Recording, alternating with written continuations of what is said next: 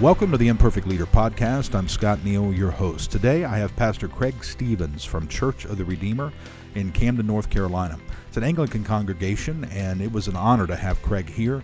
He filled me in a lot on what the Anglican faith is about and churches, and I know you will enjoy the interview. I want to mention about an upcoming guest I have soon, Andy Montero from Montero's Restaurant here in Elizabeth City. Andy is chef and owner of Montero's Restaurant and doing a fantastic job. So I know Andy will bring a lot of wisdom and ideas and thoughts about starting your own business, about leading, hiring, etc. All the things involved in a business and restaurant. Looking forward to the interview coming up soon. Let me encourage you, please go by iTunes and give us a 5-star rating. You can also leave comments. I read every comment. Want to know what you think. If you have questions, suggestions for the podcast, I'd love to know. You can contact me on my page, scottneal.me, or you can find me on Facebook, facebook.com, Scott Neal Online. You'll be able to find me there. I'd love for you to like my page. Again, you can leave comments, suggestions, questions, etc. So let's get to the interview with Pastor Craig Stephans.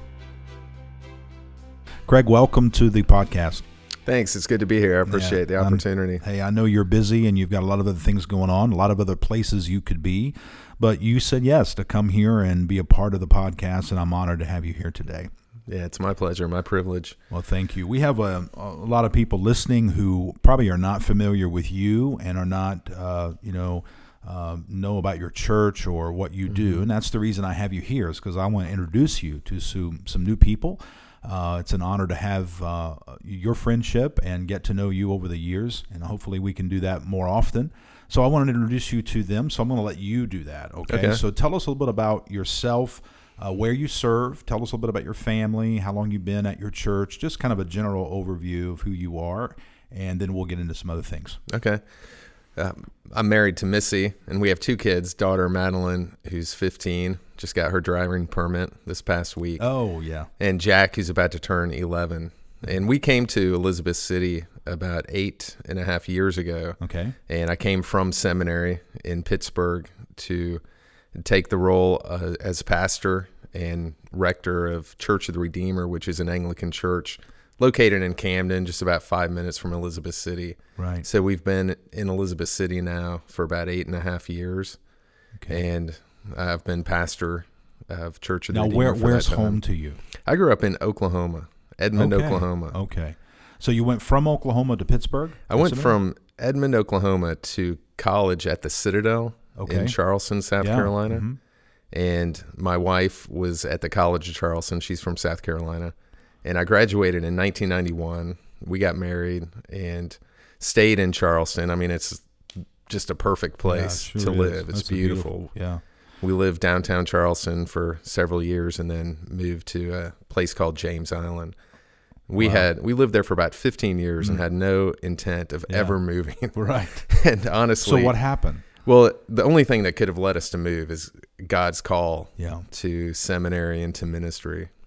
And by the grace of God, we both responded to that and agreed to sell our house right there and leave. And then we went from there to this little city outside Pittsburgh called Ambridge, where Trinity School for Ministry is. Mm-hmm. And Ambridge is about the opposite pole of Charleston. It's an old steel mill town. Right. Kind of, what is referred to as the Rust Belt, but, nice little community. And that's where we moved. And spent about 2.5 years there. Okay. And then from there to From there to Elizabeth City, Camden. Now that had to be a big change. I mean, from the Pittsburgh area here, never been here before? Was that right? No, never been here before. Came here, I graduated in December of 2009 and came here, I think, in the beginning of November. Yeah. They were searching for a rector and pastor, and so we came and visited, and we had... Now, how does that work within the Anglican Church? Do they just have a list of opportunities available and you can choose, or tell us a little bit about that. For Anglican priests, nobody tells you where you need to go. Churches have opportunities, and then you can search those out just like a normal job search. So when I was coming out of seminary, I had 2 children, needed to find a place to go, and so we were searching. Wanted to find some place as warm as possible after being in Pittsburgh, and Ended up visiting a church in Midland, Texas, and then came here to Elizabeth City. And God really confirmed to us. I mean, it's hard to put it into words, but it was just like his anointing, his presence really assured us that this is where he called us. Yeah. And so then we came here in January of 2010. And I thought I was moving back to the South, you know, a little closer to Charleston. My first Sunday, it was the end of January 2010. It was snowed out. Oh, goodness. Yeah. I had left the snow shovel in Pittsburgh. I won't need that anymore. And, you know, missed the first Sunday because of snow. So now, where's home to your wife? She's from Sumter, South Carolina. Okay. And she went to the College of Charleston. Right. And I went to the Citadel, and we met on a blind date. Wow. Well, now, why did you go into ministry? Like, has that been a dream you had, or a feeling of a calling you had ever since you were a child, or did something happen in your life that turned you in this direction? Tell us through that process a little bit. Well, I grew up going to a Catholic church, and, you know, believed, you know, everything I heard about Jesus, and prayed and believed in God, believed in Jesus, and had no thoughts ever of ministry. You know, my association of ministry was a Catholic priest or maybe a young life leader, and didn't really have any ideas of that when I went to college. But then I went to the Citadel, got recruited for soccer, and I thought, it's an all-male military college. That'll be fun. Yeah.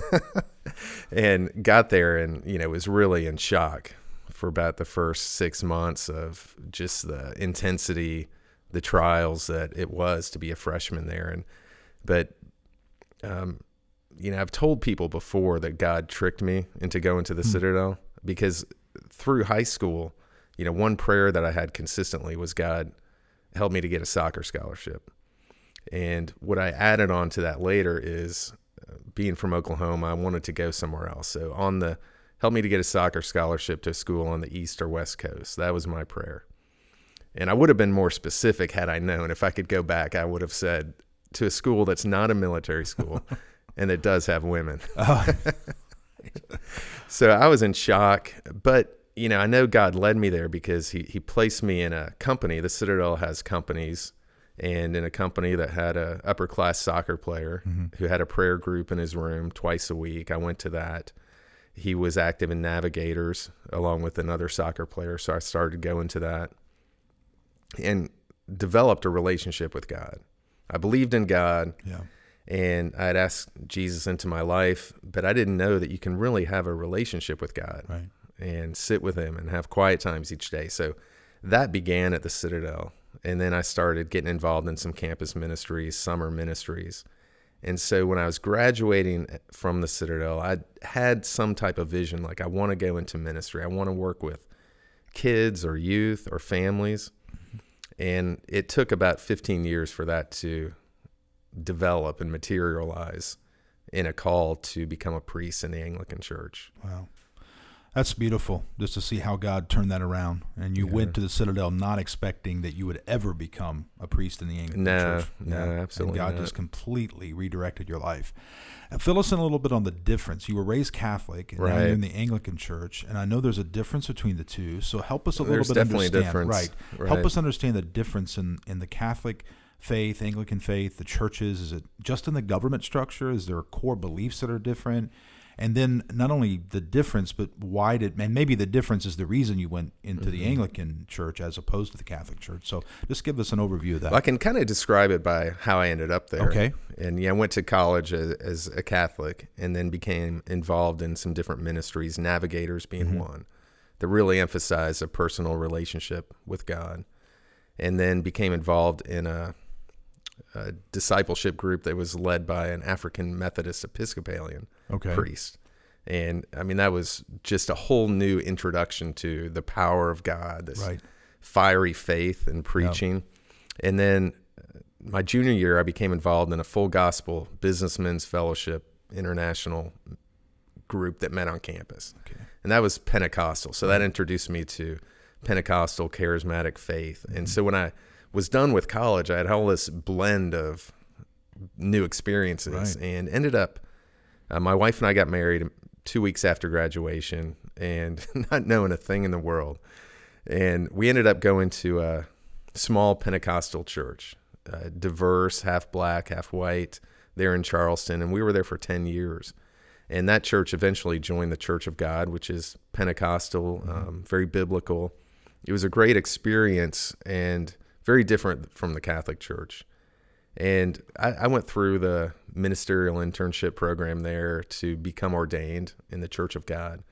But once we got out of our church that we'd been in, it just didn't seem like a good fit. And so we ended up gravitating to an Episcopal church nearby our house, which is now an Anglican church, which I was really surprised. I went there. We thought, let's just go here until we figure out what we're going to do. And it felt like coming home. Yeah. The priests were wonderful. And it was really, and I still consider the Anglican church sort of a combination of the Catholic sacramental practices and some of the Pentecostal charismatic practices, where you have spirit-filled worship, ministry, and a dependence on the Holy Spirit's power. So for me, when we went to that Episcopal church, it was this perfect balance of my Catholic background and my experience in the Pentecostal tradition. Right. And so that, for me, is what the Anglican church is.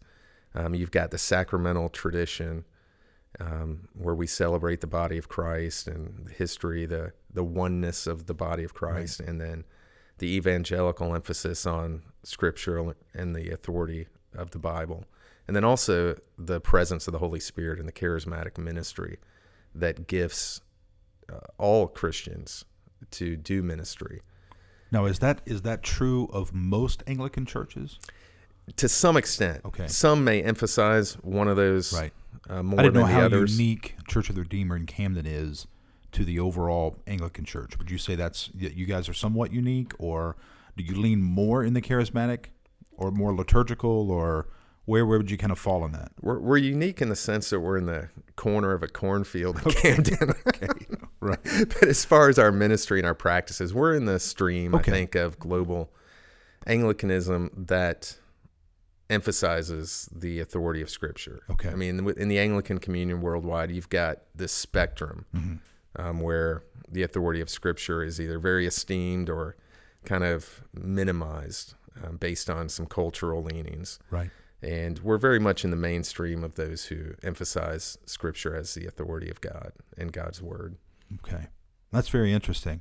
Now, is that what you would say differentiates between Catholic and Anglican? Is more of the presence or at least the practice of the presence and power of the Holy Spirit within the fellowship, within the church services, as opposed to the Catholic Church, or the emphasis on Scripture, or all of it together, or just all of that together? And probably, like most Protestant churches, we would say that what the main difference is, this emphasis on the priesthood of all believers, that all of us are called and gifted to minister, and then the emphasis on the authority of Scripture, as something that outweighs tradition or teachings. Yeah, and the reason I ask that is because I have so many people, when I mention Anglican, oh, that's Catholic, right? Or Episcopalian. Sometimes it's the same kind of thought in all of that. But there is some very distinctives in those churches and faiths that I think are important to call out. I agree. Yes. Okay. Right. Now, how many Anglican churches are there? Not exactly, but is it growing? Is that something that you see more and more younger people moving into? Because I see somewhat of a return in some of the younger ministers that I'm interacting with and providing some coaching and doing some reading with. There seems to be more of a return today to some of the I would say, the liturgical kind of processes that in the past that maybe were somewhat left behind as old-fashioned. I'm noticing some of the 20-year-olds and 25-year-olds are going more back into that and digging some of the beauty of that out and watching more of these things come back into the churches today. I think it's a beautiful thing. I'm just wondering if you've seen that or noticed that yourself. Well, the Anglican Church worldwide, there's kind of morphs here and there, both as a communion, as an organization. You've got areas of growth, areas where it might be decreasing a little bit as far as its congregational attendance, and then you've got different areas of emphasis, like some of the historical practices that you might call the sacramental practices or liturgical practices that,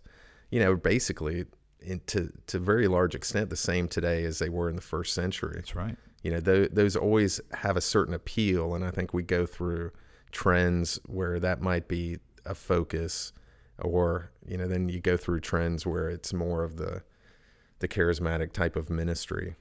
And so what we try to do at Church of the Redeemer, and what I try to do as a pastor, is make sure that we're not getting lopsided in our worship, in our practices, and in our Christian devotional lives, that we're practicing all of those in a positive, meaningful way, that we don't get stuck in any sort of ruts, or that we examine our blind spots. Where are we missing it? Right. And that's something that's difficult as a pastor, because 99 out of 100 Sundays we're at our church. Right.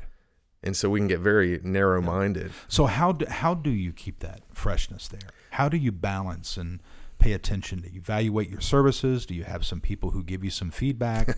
Like, how do you go through that to make sure you don't fall maybe into just a rut of doing the same thing every week and not, providing a balanced meal to the people? Well, as a pastor, there's always people who will give you feedback. Sure. Whether you ask for it or not. Right. Yeah. And I do know that if I get, if I start swerving outside sort of the boundaries of, what our faith is, what our practice is, someone will say, this is getting a little outside the bounds, or maybe you're. Now, do you have like a governmental structure at your church that's kind of their role, is to give you feedback? I don't know, an elder team or some kind of board or anything like that? I don't know how that works. Yeah, we have some people who are from New Jersey. Okay. And so they give me feedback. Okay. So they're quick to let you know what they think, right? Yeah. But really, it's just a lot of feedback. It's a lot of discussion in our prayer groups as we discuss, what kind of ministry do we want to have? What are we needing? And we've been talking recently about, let's add to our monthly schedule a worship night where we just worship and allow the Holy Spirit's ministry to flow. So are individual Anglican churches free to express kind of I know they have to stay within the overall structure of the belief system and, what essentials, of the Anglican faith, but you guys have some freedom in how you preach. You don't have to follow a particular preaching order every week, or how does that work? Can you structure your services the way you want pretty much? There's a pretty wide range of practice in Anglican churches, even our diocese, which includes about 35 churches in Virginia and Maryland. Mm-hmm. There's a wide practice. Like, some will really resemble just a contemporary non-denominational church in many ways. Some will resemble more of a Roman Catholic church in many ways. And so there's a spectrum there. Yeah. And it's really, there's kind of some boundaries that you can't go too far outside of. Sure. But, within those boundaries, there's a lot of leeway. Yeah, that's great. Well, I know that you have some wonderful Sundays, wonderful weeks, and you have probably some challenging Sundays and weeks. So what are a few challenges that you're maybe currently facing? It could be just some roadblocks or some areas you wish you could navigate around. There are other pastors listening. Maybe they practice faith somewhat differently and their style's a little different, but people overall are the same. Some of the struggles we have in ministry to grow the church, to keep it healthy, to keep it spiritual, all those different things. So I'm just curious, maybe one or two things that you're currently facing or you have faced more than once over the last 8 years, and it's a repeating challenge that comes up. Just curious. Yeah, I think it starts with, what we're called to do and to be as a church and as ministers. And, I think it starts for me with the Great Commission to make disciples. Yeah. And so, what are the challenges we're having in making disciples? And one of the big challenges that I see more and more, and I'm sure you do too, other pastors do, is the busyness of our schedules. Yeah. And, it's in today's environment, our culture, even a very committed Christian, has so many responsibilities, so many activities that they're not available as much for your typically scheduled church events, whether it's Sunday or a discipleship group during the week or prayer groups. So many things are coming up, and I experience that myself with, children's activities, Sure. with all the things I'm involved in. And so that's a real challenge. How can we make disciples without burdening people and weighing them down with just more things they've got to do, and trying to find the tension there between, okay, you got to prioritize this in your life versus, having compassion and empathy for, I know you're busy. How can we grow together in Christ? Yeah. While not burdening you anymore, but uplifting and helping. So that's a real challenge. It is a challenge. I agree completely. And I remember reading, I believe it was Dallas Willard, and he mentioned about the impossibility of hurrying spiritual growth. You can't rush it. It takes time. Yeah, there's no shortcut. No, there isn't. But yet we live in a world, and that we're accustomed to getting things quickly. Shipping and handling free. It comes in 2 days. Or overnight, and it's difficult. How do you do that? How do you learn to love your neighbor quickly? How do you learn to trust God quickly? How do you learn to Scripture? And how to apply Scripture to your life quickly? You can't. It takes time, and it has to marinate. It has to stew for a while.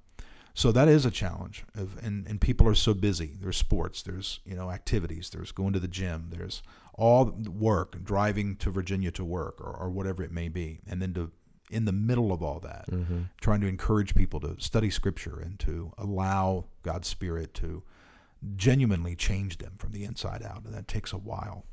That's a challenge. Yeah, that's a challenge, and so we've tried to accommodate that and really tried to emphasize the main spiritual What have disciplines. you found maybe that works well, or at least works in your culture?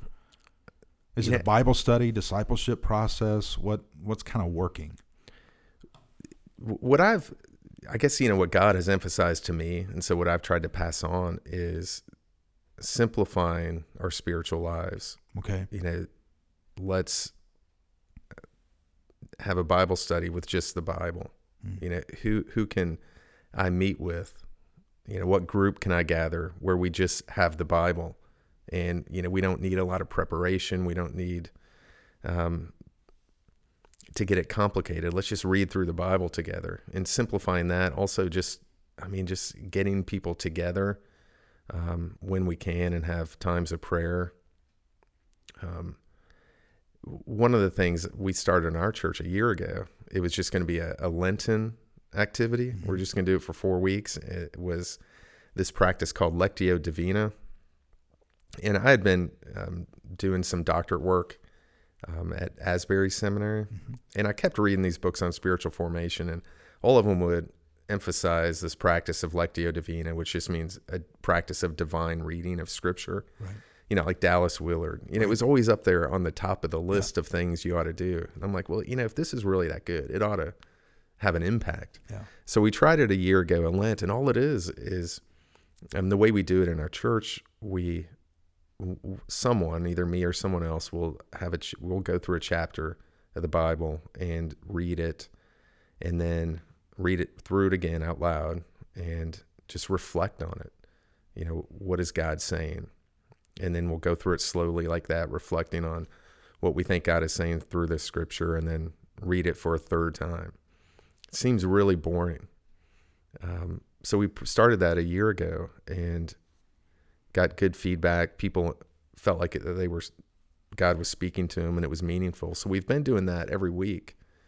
It's just really about 45 minutes to an hour of reading Scripture. So this happens at your church, or these are in groups? This is at our church, just on a Wednesday night. Last year we had like 5 people who came. Yeah. And it's just a time to just read Scripture and meditate on what's being said, without a lot of commentary, without a lot of, let me interpret that for you. Right. It's just allowing God to speak. Yeah, just a reflection on what is God saying, and no discussion. Right. And so, we've got... Is this weekly? We do it each week, except the first Wednesday. Okay, so if someone's listening and they're interested in attending this or being a part of it, they just show up? Yeah, just come. Okay. to Church of the Redeemer Wednesday, 5:45. Except the first Wednesday we don't do it because we do the souls feeding. Yes, downtown. So we're wonderful. doing that. So we felt like we couldn't interfere. Right. So three Wednesdays of the month. 3 Wednesdays out of the month At your church at 5:45 in the evening. Just show up. And that's been really beneficial. It's about an hour, okay. Because it's just being quiet, allowing the Spirit to minister the Word to us, and trying to create opportunities like that where people can come and slow down and just stop and listen to what God is saying. Which is very rare that people slow down enough. And in times of silence, personally, and trying to encourage others with that. One of the things that I've attempted to emphasize here at Forest Park recently, and not as much in the messages, but in the counseling sessions I have with people in some of our small groups, is the reality of God speaking all the time. And if we would just learn how to turn some of the noise down in our life, we would hear, his voice much more clearly. Rarely does God shout. There are times that things happen in our life and you have to almost say, wow, God really got my attention there. It almost as if he was shouting at me, he grabbed my attention. But God rarely shouts. It's that whisper. It's that constant presence. But we are so busy, like you say, and we're going from here to there, and we've got noise on all the time, and there's kids, and there's, activities and sports and movies and music and all these different things. But if we could learn to just turn the noise down and listen intently, he's there and he will speak. And I think what you've done there is create an environment where that, makes it, gives an opportunity for God to speak through his word. And that's beautiful. Yeah. Well, I hope more and more people take advantage of that and become part of that. Well, Craig, that is a challenge. I think probably all pastors who are listening would say, yeah, I have that challenge. How do you get people to slow down long enough to really allow God to speak and his word to take root in our hearts? So that is that's interesting. So the more we learn, hopefully we'll implement them in our churches, and we'll see more people respond to that. So keep the good work up. Do you find leading a church in today's culture more or less challenging, do you think, than previous generations? Was your father in ministry or any famous? So you're the first? No, okay, right. So you don't really have something maybe to my dad's generation. So I'm sure it's never been this hard. I'm sure.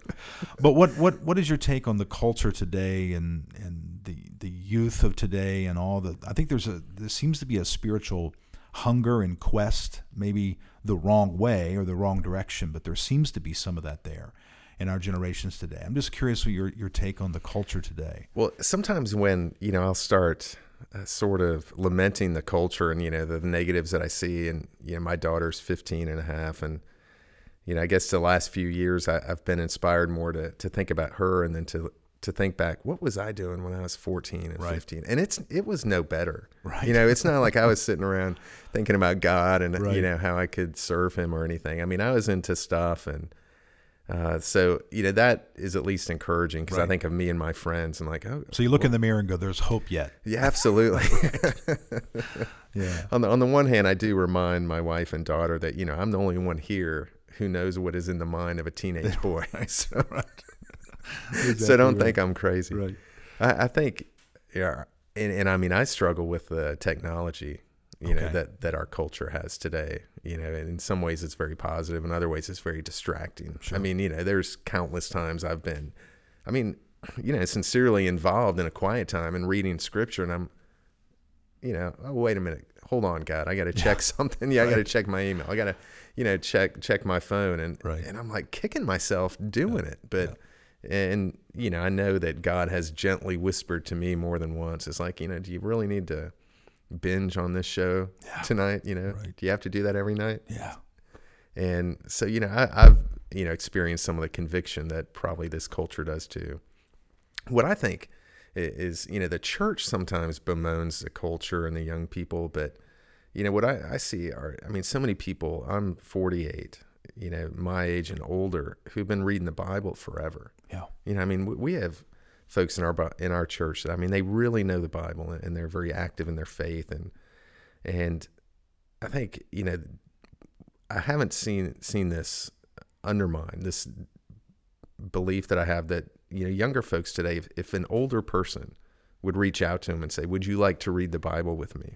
I think they would eat that up. Yeah. I mean, I think they really appreciate the relationship, a discussion. They may not believe it and may not buy into it all, Sure. but I don't think they would say no. Yeah. I don't want you to meet with me and to invest in me each week. Right.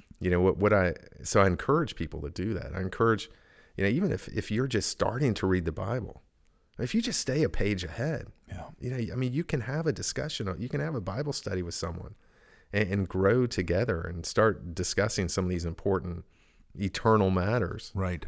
That's great. There are, I think about the amount of people we have in our church who today are in a much healthier place than they were when they were, in their 20s. And they're in their 50s today, or maybe 60s, have maybe gone through, a marriage that fell apart. And you talk with them, and they'll tell you, I learned this, I learned that. If I could do it over again, I would never do this. I would treat my wife better. I would treat my husband better. I would spend time with my kids. And I'm thinking all of these things you're saying is richness, experience, wisdom you've gained. Just deposit some of that into our 20-year-olds today, because many of them do not know that. And what you've learned, you can pass on. Just sit down and talk to them. And I think that's great. There are older people who have a wealth of knowledge, but unfortunately, many of them feel intimidated, by the 20-year-old. Oh, right. And they don't think, well, they don't care about what I know. No, that's not true. I sit down with some 20-year-olds, and they didn't have a father in their life. They didn't have a granddad or a grandmom. They didn't have that person, the spiritual mentor. Many of these 20-year-olds who attend our church, I sit with, and they would love to have a spiritual mentor in their life, somebody who would just sit down with them and have a cup of coffee, who would just give them some wisdom about marriage because they're dating someone right now. They actually are hungry.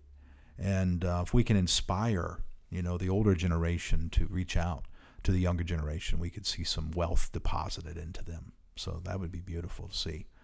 So, it's an ongoing challenge to bridge the generations. We see it here. We see, when I first came here to Forest Park, there were somewhat of an older group of people attending, and they were faithful, and they gave and they served. When the younger generation began to attend, there was a little bit of almost the warm front and cold front, kind of came together and created a little bit of a storm, especially when it comes to culture change and music and all those different things. Unfortunately, some of the older, get a little intimidated and leave. And what I want to say, what I've learned over time is grabbing them and saying, don't leave. Now's an opportunity to pour into these younger ones and encourage them to stay and be a part of what God is doing in your life, and pass it on, pass the baton on, to today's generation. So that's great. Greg, what's a myth about pastoring that you would love to just bust and just kind of break up? Maybe people look at a pastor, or they see you, and you think they probably have some beliefs about being a pastor that you would like to correct, or you like to kind of tear it apart and say, hey, that's not true. Here's reality.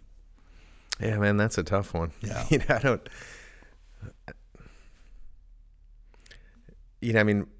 I think that, the way we pastor in Elizabeth City, we're very active in the community, and I think that's the only way to be. And so, we are rubbing shoulders with people in all sorts of community events. And so, I don't think that there's a distance created between me and the people that I pastor, or the people in our community. So I would hope that there's not a big disconnect, that there's not any myths that like folks in my church would have about me. Yeah. I try to be as transparent as I can about, the struggles I have. I'll give examples, when it comes up. What about people outside the church?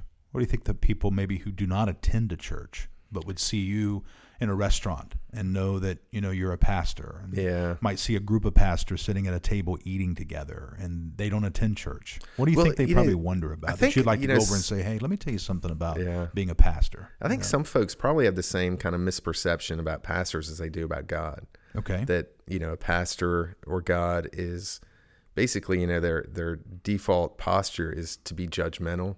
To be. So you think many people think pastors are judgmental? They may, have that in mind, that if they don't act a certain way, if they're not a certain way, they can't come to church, they can't come to me, or they can't go to God. And, this idea that maybe we live like lives that are kind of above the dirt and the mire of the day-to-day living. Right. If anyone thinks that, I Sure. don't know if they do or not, but they might, and that we're kind of disconnected, and they've got to somehow prepare themselves or make themselves worthy before they can go to God, or before they can come to church or talk to a pastor. Yeah. I think that's a real myth. Yeah. And sometimes I will see that, people may come to ask for prayer or counseling sort of sheepishly, maybe a little bit of ashamed about whatever they're coming to ask for, not realizing that,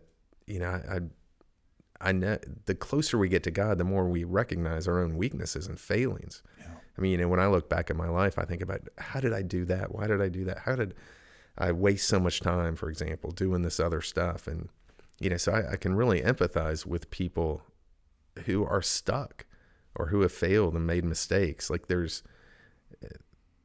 I think the more I mature in Christ, the less judgment and criticism I have of others, that is so because, true. I recognize that I'm much closer to them than I am to God's holiness and righteousness on my own. Yeah. Like I'm with them before God, not with God against them. Right. We're sort of have this holy fellowship already by Christ's grace and faith. And so there's no barrier, there's no inside or outside or that ought to give anyone hesitation about coming and speaking to us or the other pastors in our community when they see us out or when we're at the church. Right. Our doors are open to all people. And I mean, this is called Imperfect Leader Podcast, and nothing could be truer.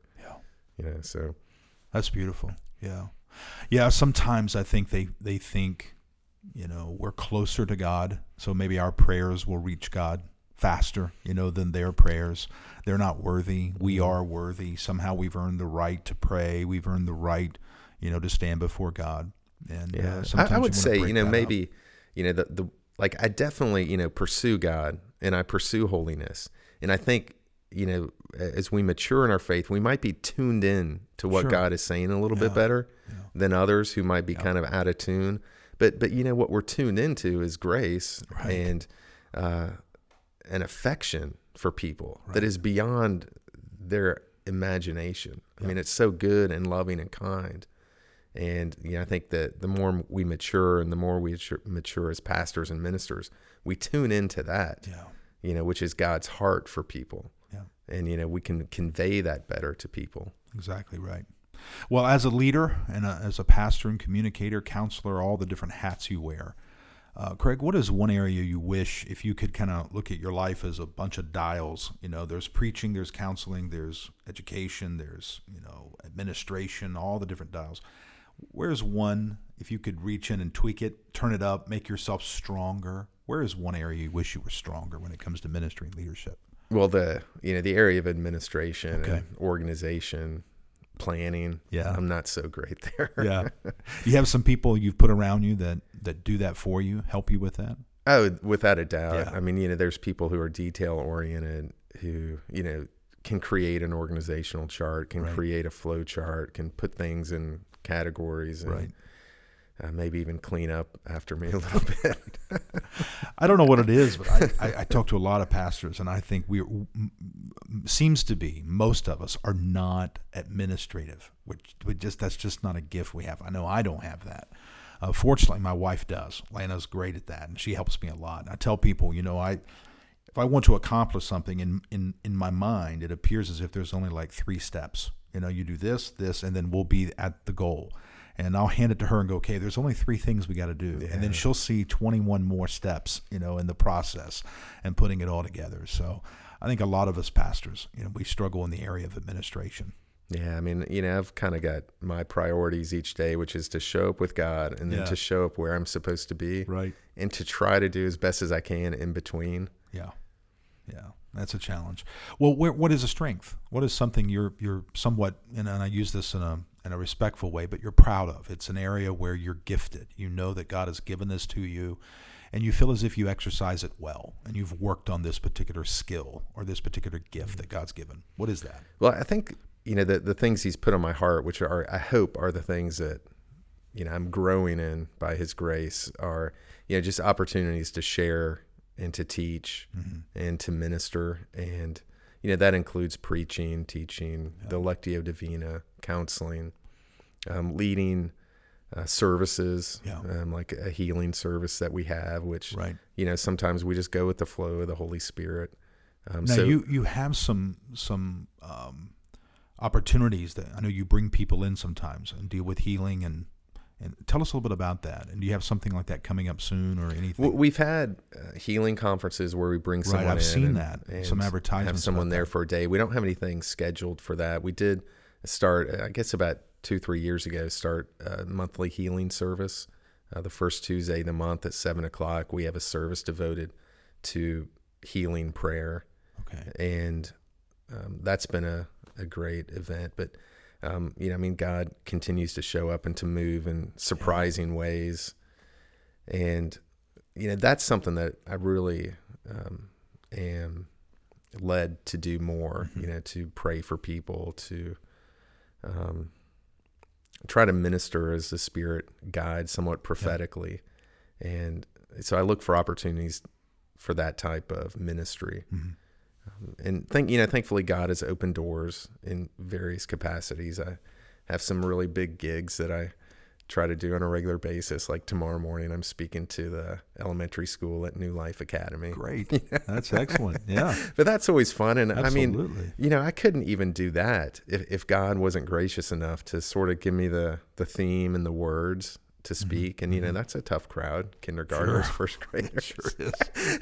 Probably the most intimidating crowd you have all week. Yeah. And, so I'm very grateful that God will kind of give me something to share with a group like that. Or tonight I'll be going to the Benjamin House here in town, and just a wonderful group. And it's not a big deal. So that's some of your strong suits. That's your, it's just showing, preparing and showing up with a group like that and trying to convey to them the presence of God, to be a vessel for him, for his word, just to give them a little nudge toward God and to open their hearts a little bit, toward his love and Holy Spirit. And, thankfully, since I've been here 8.5 years, I've gotten opportunities to speak to some various groups like that. Teen Challenge. Yeah. You interviewed Holly.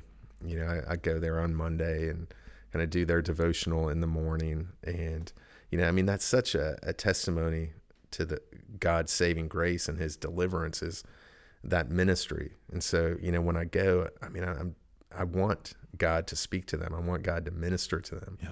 And it's nothing that I can do. It's just by his grace, he will show up and touch them. Yeah. That's excellent. Well, obviously that's a gift that God has given to you, because doors continue to open and you're able, and you walk through them. So when they open, you walk through them. So you get an opportunity to speak to kids who are in first grade or second grade, elementary, and then you also get a chance to speak to the lovely ladies at Teen Challenge and some of the older people in your church, and all the way through. So God has opened up doors and you continue to walk through them. Yeah, and our church has really been blessed by the relationship with Teen Challenge. That's great. We'll have them come, I think, in June next and do their ministry presentation. And it's just so I've powerful. seen that in different, several different times. I've got a chance to go to the banquet that they have and get a chance to meet that's coming up too. Yeah, meet some of the ladies there and just watch and listen to the stories. And it's moving. Every single time I walk out, I'm inspired and challenged. And we have, just some amazing ministries in Elizabeth City. Yeah. Teen Challenge, the Pregnancy Resource Center. I've been able to be the chaplain there for the last 6 years or so. Excellent. And they're, saving babies' lives almost every day. And the Benjamin House, the New Life Academy, it's really amazing. And then you got all the churches here in town. Right. That, I'm just continually impressed and amazed at how God has brought about so many churches that are preaching the gospel, that are ministering in, very similar ways by the Holy Spirit's gifts, but also have their particular niches and callings. Right. Exactly right. Yeah. It's just amazing. That's great. Hey, what are you reading right now? Maybe that you love. It could be a devotion, could be a novel, could be, a spiritual growth book, business book. I don't know. But what are you reading that if you had an opportunity to, hey, read this right now, what would that be? Well, I just got about 2 weeks ago about 25 books sent to me via the Kindle for some doctorate courses that I have this summer, and I've been reading those, but can't really recommend those. Not necessarily enjoyment in the reading. Yeah, that's actually a book that came out that I was asked to review by the author. It has led to a presentation that we've got scheduled coming in April. April 24th, an author and speaker, C.J. Scarlett, is going to come to Elizabeth City at Mid-Atlantic Christian University campus.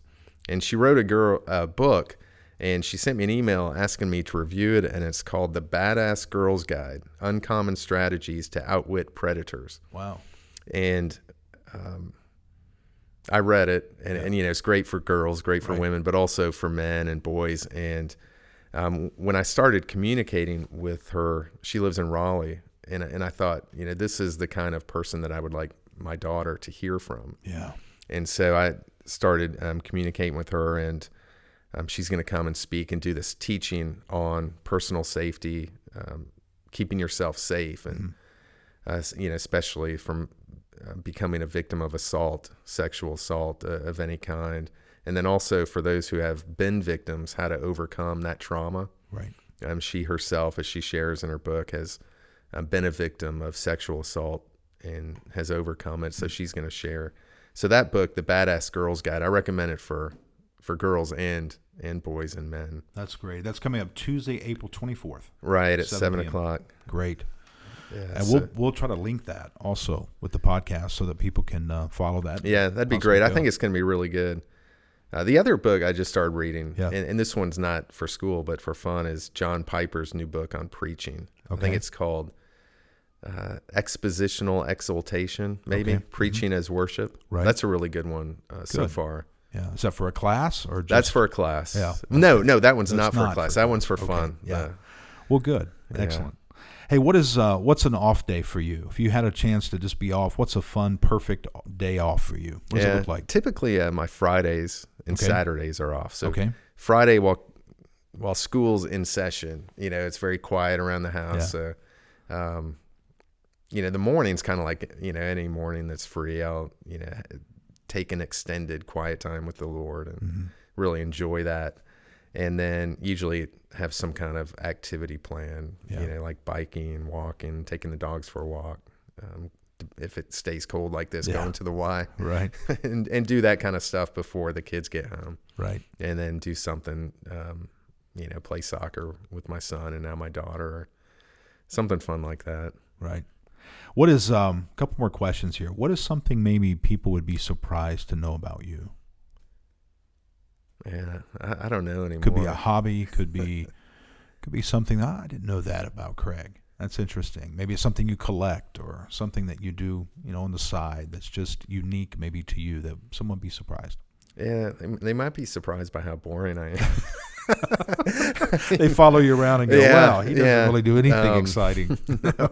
I do get the opportunity to review a lot of books and products via Amazon. I'm on their group of top reviewers, and so that's kind of a hobby. Yeah. Which means you have to read a lot. Yeah, read a lot, which is fun. Yeah. I mean, that's definitely a hobby. I coach my son's soccer team, and sometimes I get really intense about that. Okay, so you're a soccer fan. Yeah. You obviously went to school and you were hopeful to get, you got a scholarship in soccer, right? Yeah. So, and you still coach today. So that's something that's unique. Yeah. Yeah. Yeah, that's probably it. That's it. Yeah, well, that's like me. I don't know that anybody would really be that surprised. You kind of follow me around, and I don't really do that much. Yeah, I love my dogs. Yeah. What kind of dogs do you have? Play with them. 2 golden retrievers. Oh, yeah, I love golden retrievers. I love dogs, too. That's just I love dogs.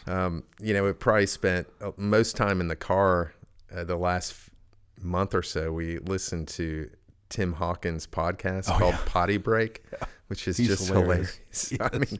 That has really influenced our family. Yeah, that's great. The way we talk to each other. So very good. That's been fun. One more question before we wrap this up. If you could sit down and speak to a seminary classroom of 20-year-olds, they're excited about ministry, thinking about becoming pastors and leaders, what's something you would say to them? Now that you've been in this for a number of years and you've learned and you've read a lot and you've grown and you've no doubt, some things you would do over differently, etc. What would you try to get across to these young seminarians? Well, when I came out of seminary, what I thought immediately is, man, I really needed more emphasis on spiritual warfare. Okay. Spiritual warfare prayer, because, as soon as I got into ministry, it was, really coming at me. And I thought I was pretty adept at spiritual warfare. Mm-hmm. But, don't underestimate what the Bible says about the opposition from Satan and the kingdom of darkness aimed against us, and how it penetrates the church. And, right along with that is, there's nothing you can allow to interfere with your time with God. Yeah. And, maybe 30 minutes a day got you through seminary, in prayer and devotion. Yeah. But you need 3 times that, to, I think, excel and even to stand firm in a church. And, but we don't want to just stand in one place. We want to advance the kingdom of God. And so we just have to keep reminding ourselves of the need to emphasize prayer and devotional time with just us and the Lord, and then invite other people into corporate prayer groups and things like that. So you would do the best you could to inspire those young, soon to be pastors to develop and broaden and deepen their prayer life. Yeah, the time they spend with God each day. And alternatively, we read books on leadership, and there's just a certain limit that those books will take us to. Yeah. Because, I've yet to find the church leadership book for about how to lead a church in Camden, North Carolina. Right. And so many of them will provide contradictory emphases. Sure.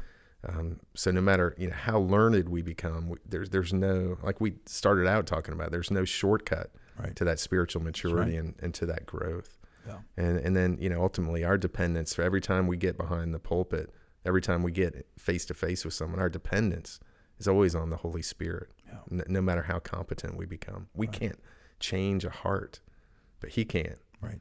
And so we just stay submitted and humble before Him. That's great. Well, Craig, thank you for your time today. Yeah, thank you. Really enjoyed the conversation. And what's the best way for people to contact you if they want to know more about your church, more about you? Is it Facebook? Is there a website? Email? What's kind of the best way to follow you and keep up? Email is my name, CraigStephans @gmail.com, and the church is RedeemerNC.com, Redeemer, and then NC is in North Carolina.com. Okay, that's easy enough. Yeah. And we'll put the link there as well for people to click on the church, and also your email and follow you, and maybe have a question or want to become part of your preaching ministry or become part of some of your community outreach, etc. That'd be great. If you have a question for Craig, I'm sure he would be happy to entertain your questions and answer them for you as well. So thank you, Craig, for your time. It's been an honor. Thank you. Take care. Thanks again for listening to this episode of the Imperfect Leader Podcast. As I mentioned at the beginning, please go by iTunes and give us a 5-star rating, and share this podcast on Facebook, Instagram, and Twitter. Also, I'd love to interact with you. You can reach me by visiting scottneal.me or like my page on Facebook at facebook.com/scottnealonline. I'd love to know what you're thinking and answer any questions you have.